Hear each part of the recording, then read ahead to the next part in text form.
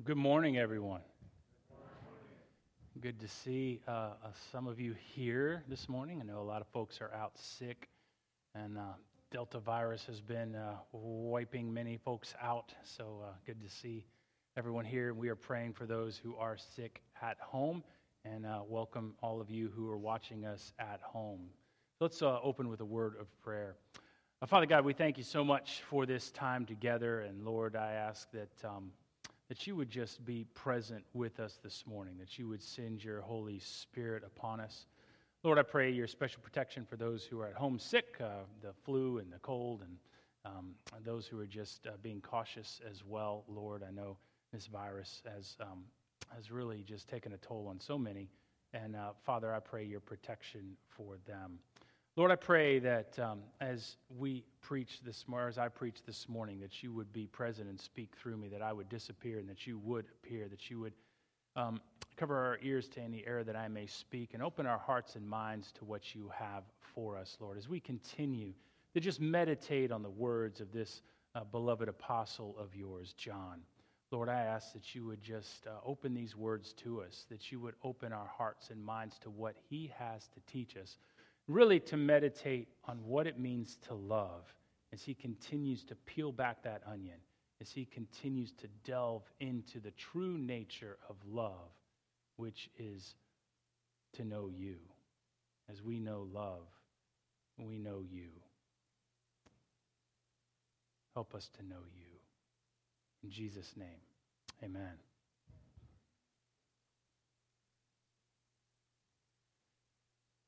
So there was once a Christian counselor, Jim Wilson tells the story, with a man who was speaking to a man who was having difficulty with his marriage.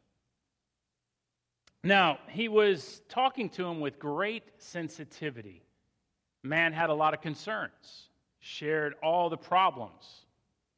Now, the counselor told him that his answer was to love his wife, just as was commanded in Ephesians 5:25. Now, the troubled husband replied that he just couldn't do that since he felt no affection towards his wife. The counselor thought about it for a little while, and he said,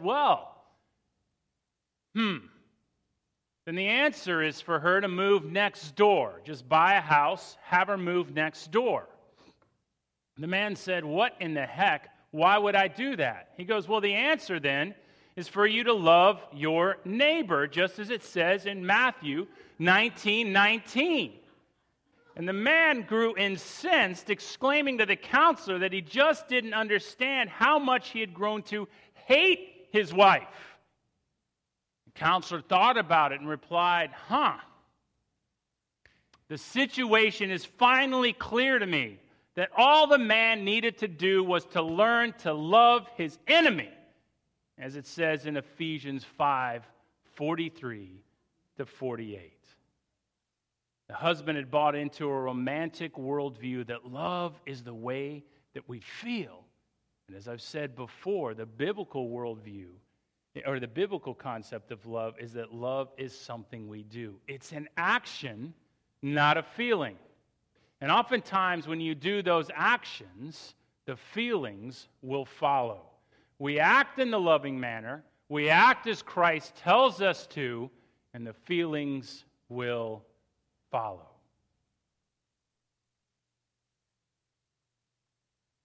And that's what we're going to look at this morning.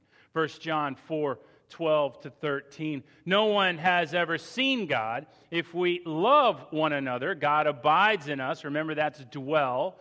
Makes his dwelling in us, and his love, agape. Remember, John is using agape all the way through this. Now, in his letter, in his gospel, he uses agape and philia, brotherly love, and agape, unconditional love. He uses it the same way, kind of interchangeably. Paul uses agape and philia differently, but John uses it in the same fashion. But here he says, his agape is perfected in us. By this, we know that we abide in him or dwell in him and he in us because he has given us of his Spirit. So John speaks to his congregation about how they can know if they're saved in verse 13, which as we've seen before, we know we are saved by the indwelling of the Holy Spirit. So how do you know if you're saved? Well, you have the Holy Spirit within you. Romans 8 tells us that quite clearly. Corinthians talks about that too. We are the temple of the Holy Spirit. We're indwelt by the Holy Spirit. It makes sense that if Christ is in us, if we accept Jesus, we really say we accept Jesus into our heart, but really kind of what's happening technically is the Holy Spirit is within our heart, right? So if we have the Holy Spirit and we're the temple of God and we have that dwelling within us, we have God dwelling within us, we know we are saved, right? We have this leading or guiding of the Holy Spirit. And that's a good example. And John says the same thing as Paul. He tells us what's going on. This is how we know that we are saved. But in verse 12, he's really tackling an issue that at one point or another hits all of us. Have you ever wondered if there is a God? How many of you have wondered that? Right? All of you can raise your hands. We've all wondered that at some point or another, right? I've wondered that. Everyone's wondered that. And usually it happens after you failed a test in school, right? I've had those moments. You lost a job, something happens, but sometimes it happens after those darker moments. Is there a God? After all, we can't see him. It's hard to know him sometimes. It's hard to feel him. I've had those conversations so many times. And so John begins to talk about that, right? Not that anyone has seen the Father in John 6:46. He says that. Not that anyone has seen the Father except he who is from God. He has seen the Father. Jesus has seen him, but we haven't seen him.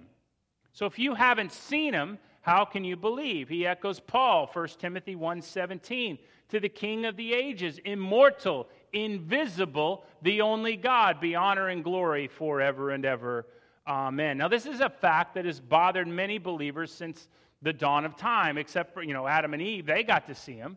Cain, at least, got to speak to him. But we didn't get to see him. And so how are we supposed to believe? And look, from the time we're in our mother's wombs, we are creatures of senses. We have 5 senses, right? Unless we lose one. What are our 5 senses? Do you remember? What are they? Taste.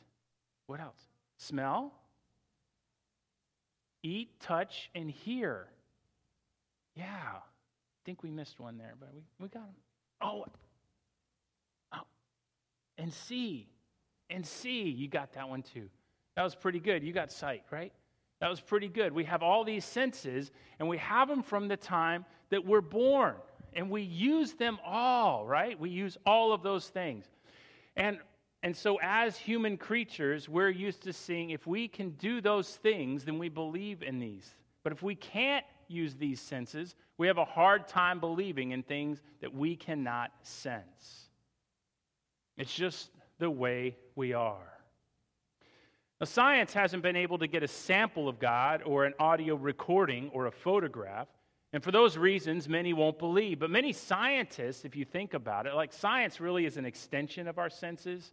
Right? We've got a lot of engineers and rocket scientists here, and they'll say, well, we can't, but really, science is an extension of the senses, right? Am I wrong on that? I mean, that's basically what it is. We've made all these fancy things, these machines and whatever, to extend our senses. And many scientists, though, who don't believe because they can't sample God, they can't taste God, they can't touch God, we don't have a machine to do that, but many scientists at one time believed that the world was flat and that the universe revolved around the earth. No one believed in black holes, and we thought that cells and then protons, neutrons, and electrons were a ludicrous thought.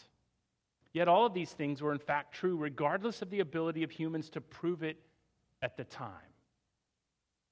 Just like all sorts of other things are true right now. There's millions upon millions of facts that we don't know, and yet they're all true. We don't know all kinds of things that are happening in the universe right now, and yet all of these things are true. We don't know all kinds of things that are happening at the bottom of the ocean, and yet they are all true. We can't prove them or know them or understand them at this point of time.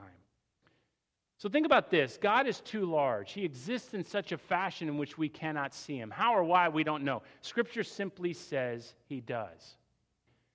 Think about this, a being that is so large that he expands all throughout the universe, that he spoke and it comes into existence. We don't know what that means.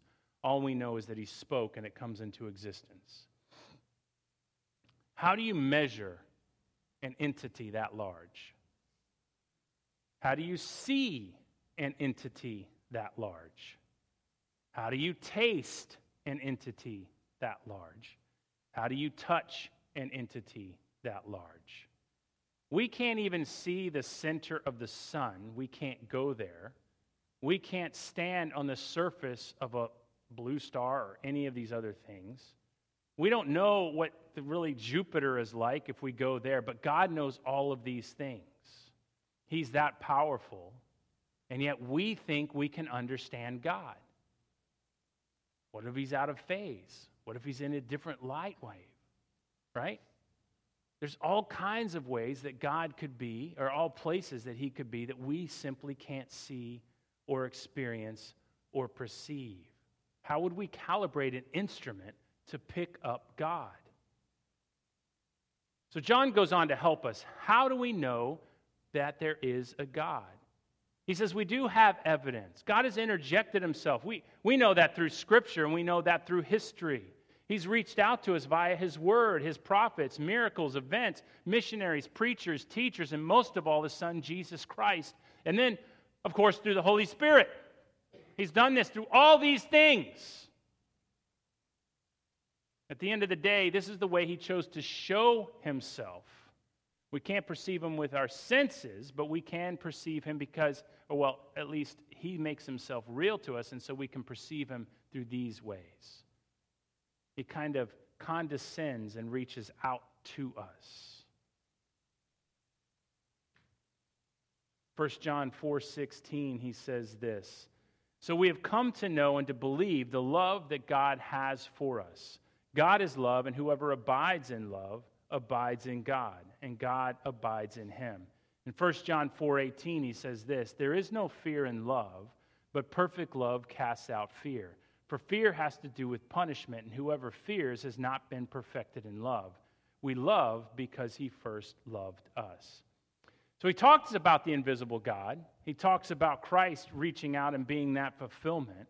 And then he switches and talks about how that invisible God begins to love us. And that's what he's doing here. This powerful, invisible God has reached out to us and loves us. And then based on this love, we're to love others. He begins to talk about the nature of love. Now, as we saw last week, God is love. Now, we don't flip that. Love is not God. God is love. Remember, we learned that God is a simple being. We are complex beings. God is what he is. We are made up of things. He is what he is. So God is the source of love. So building upon what John says, for the believer, this means that dwelling in God means dwelling in love. If you want to know true love, you need to know God. If you want to become more loving, you become more God-like. Right? That's basically what he's saying. So this love then is not based on fear. It's not based on fear. Fear is basing your love on punishment, on going to hell, on worrying about all those things. That's not what loving Jesus is about.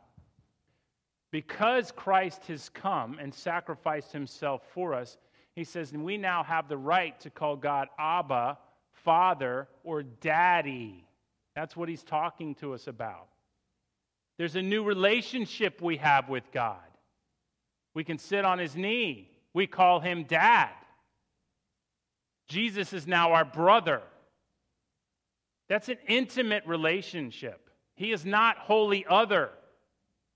He is now condescended. He has become like one of us. In Jesus, he has sent his Son.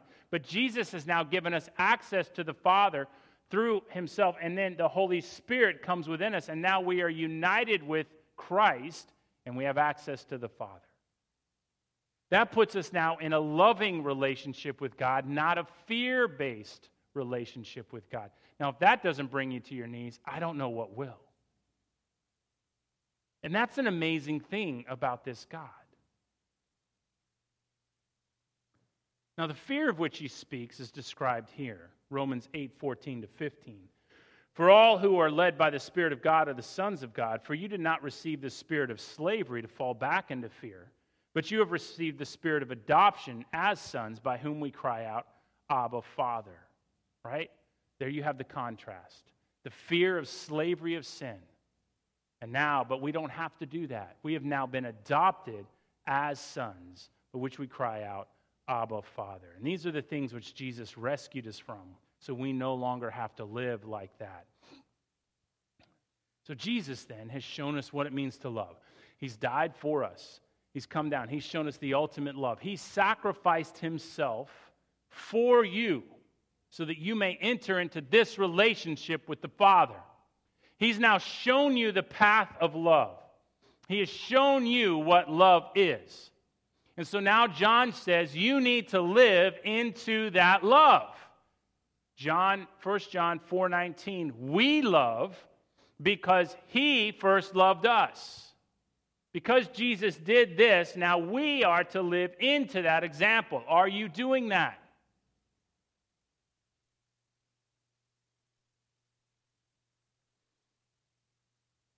We're called to learn to live, to learn and to live into unconditional love and brotherly love, agape and philia. This has implications for every relationship in your life. John starts first, though, with our fellow believers. 1 John 4:20-21. If anyone says, I love God and hates his brother, he is a liar. For he who does not love his brother whom he has seen cannot love God whom he has not seen. And this is the commandment that we have from him. Whoever loves God must also love his brother. Now, some take this passage to mean brother like everybody, like you should love everybody out there. Now, I don't think that that's what this passage is saying. Now, it doesn't mean you shouldn't love everybody out there. Don't get me wrong, right? But what he's saying here, I believe, is your brother and sister in Christ. Because it first starts with the household of God. Not that you shouldn't love other people, but it first starts with the household of God. Like you should at least begin here. Why?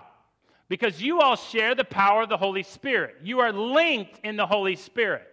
You should at least start here. If you can't love another person who has the Holy Spirit within them, then there is something seriously wrong with you. And that's what John goes on to build.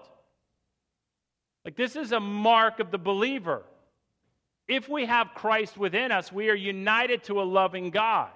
And if a person is united to Christ through the power of the Holy Spirit, you're united to the loving God, and you have a lack of love within you, an inability to love, then that is a serious sign to other believers that maybe you're not a believer.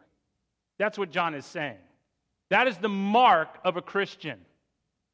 The world tries to call us haters because they've designed or redefined love in such a way that we are hate. Because for them, they've defined love to be immorality. If you're immoral, you're loving. Like Sodom and Gomorrah. But that's not what love is. God has defined love in Jesus. Are you going to give your life for another? Right? Are you going to live into the love of Christ? Serving the poor, reaching out. Now that's not all some in the world believe all these things too, and so some of the things spread about us are simply lies. But Christ is saying something different than the world. And we're to live into this. So this is at the core of who we are. This is how we are to live with one another. Do you love your brother and sister in Christ as you love yourself? And then even more than that, if you don't love yourself, do you love them as Jesus loves them?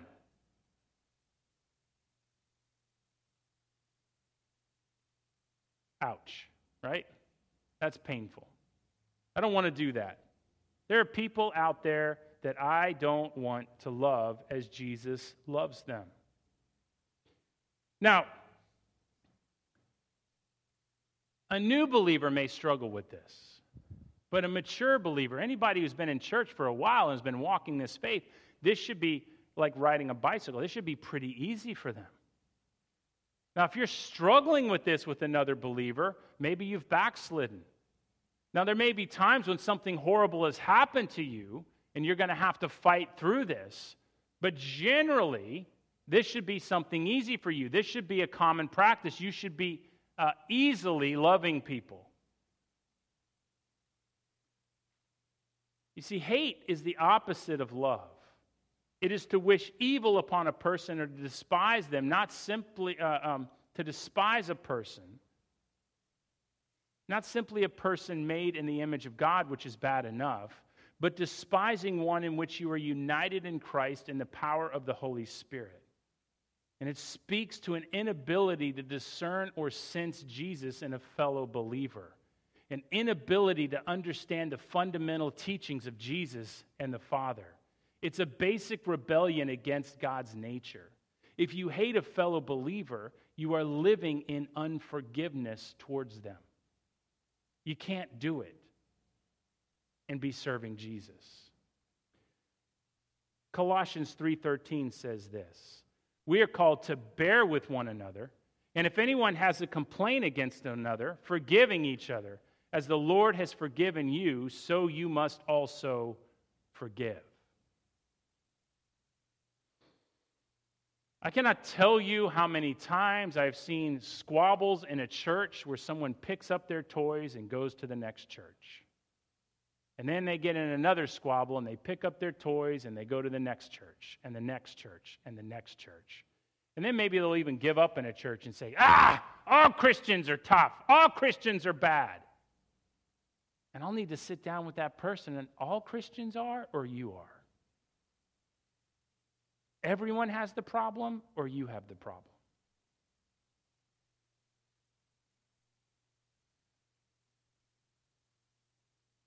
We're called to reconcile. We're called to forgive. We're called to bear with one another. Bearing with one another often comes with that annoying brother or sister in Christ. You know who I'm talking about? The one that drives you nuts.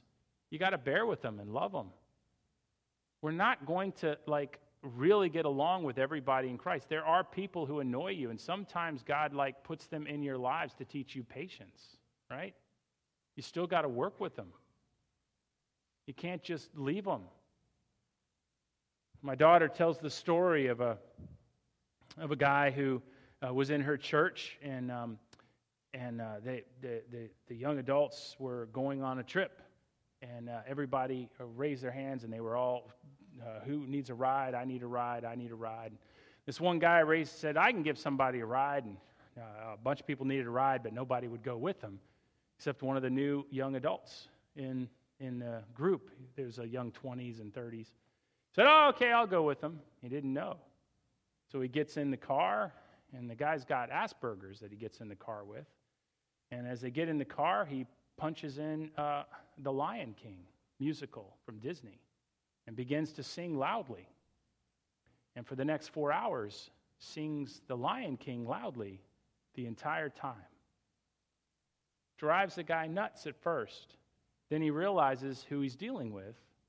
The guy is handicapped this way. And so he says, what the heck? And so he memorizes the Lion King chorus as he sings it for the next 4 hours, and then the 4 hours back. Sometimes you got to love your brother and sister, and it's not okay to not love them. Sometimes you got to sing Lion King.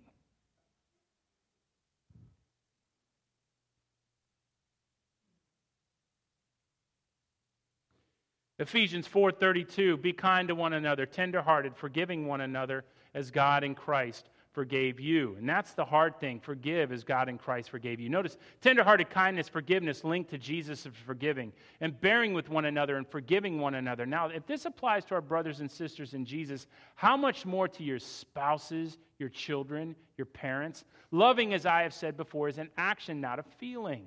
When we act in this manner, the feelings are going to follow. But you have to do these things whether or not you feel like it. This means when my spouse or my brother or my sister, when they blow it, when I don't want to forgive them, I got to forgive them. I got to work on it. Now, sometimes somebody does something really dark to you, really nasty, and you got to really work on that forgiveness. You got to work hour by hour, minute by minute. But if you keep on praying for forgiveness, you keep on asking the Lord to help you, you keep on working through it, eventually that minute by minute becomes 10 minutes by 10 minutes, and then hour by hour, and then day by day, and then 2 days by 2 days, and then week by week, and then month by month, and then year by year, and then it's gone. Sometimes you got to work through it. Sometimes life gets tough, but you still got to work through it. But most of the time, you just got to act on it. Romance and romantic feelings come and go, but you still got to work on it. I still got to love my wife even when she's annoying. Right? I still got to do it. I'm never annoying, but sometimes, right, she tells me I am. I don't understand it. She's still got to love me. We got to work through it.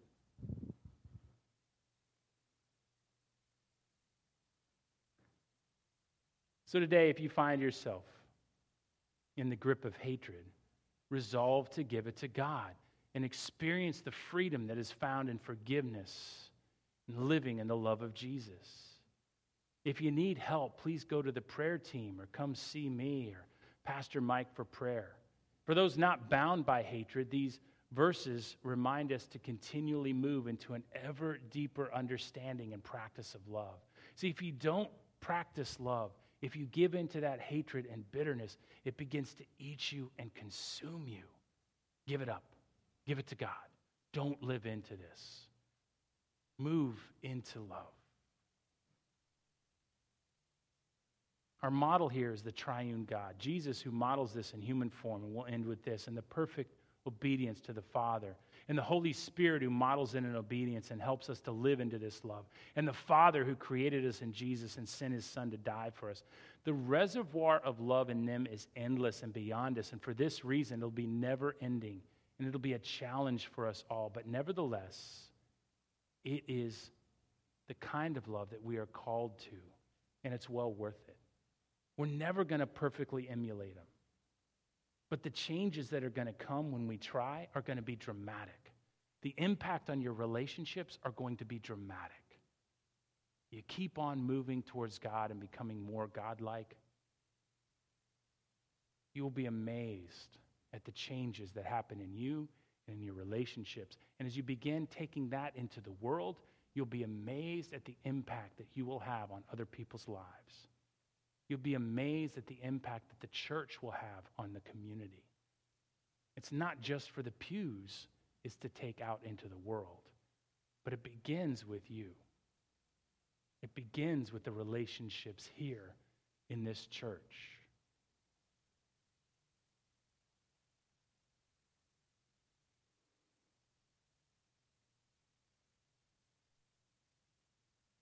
As you transform to become more and more like God, you will become more and more like the light of the world, which you are called to be.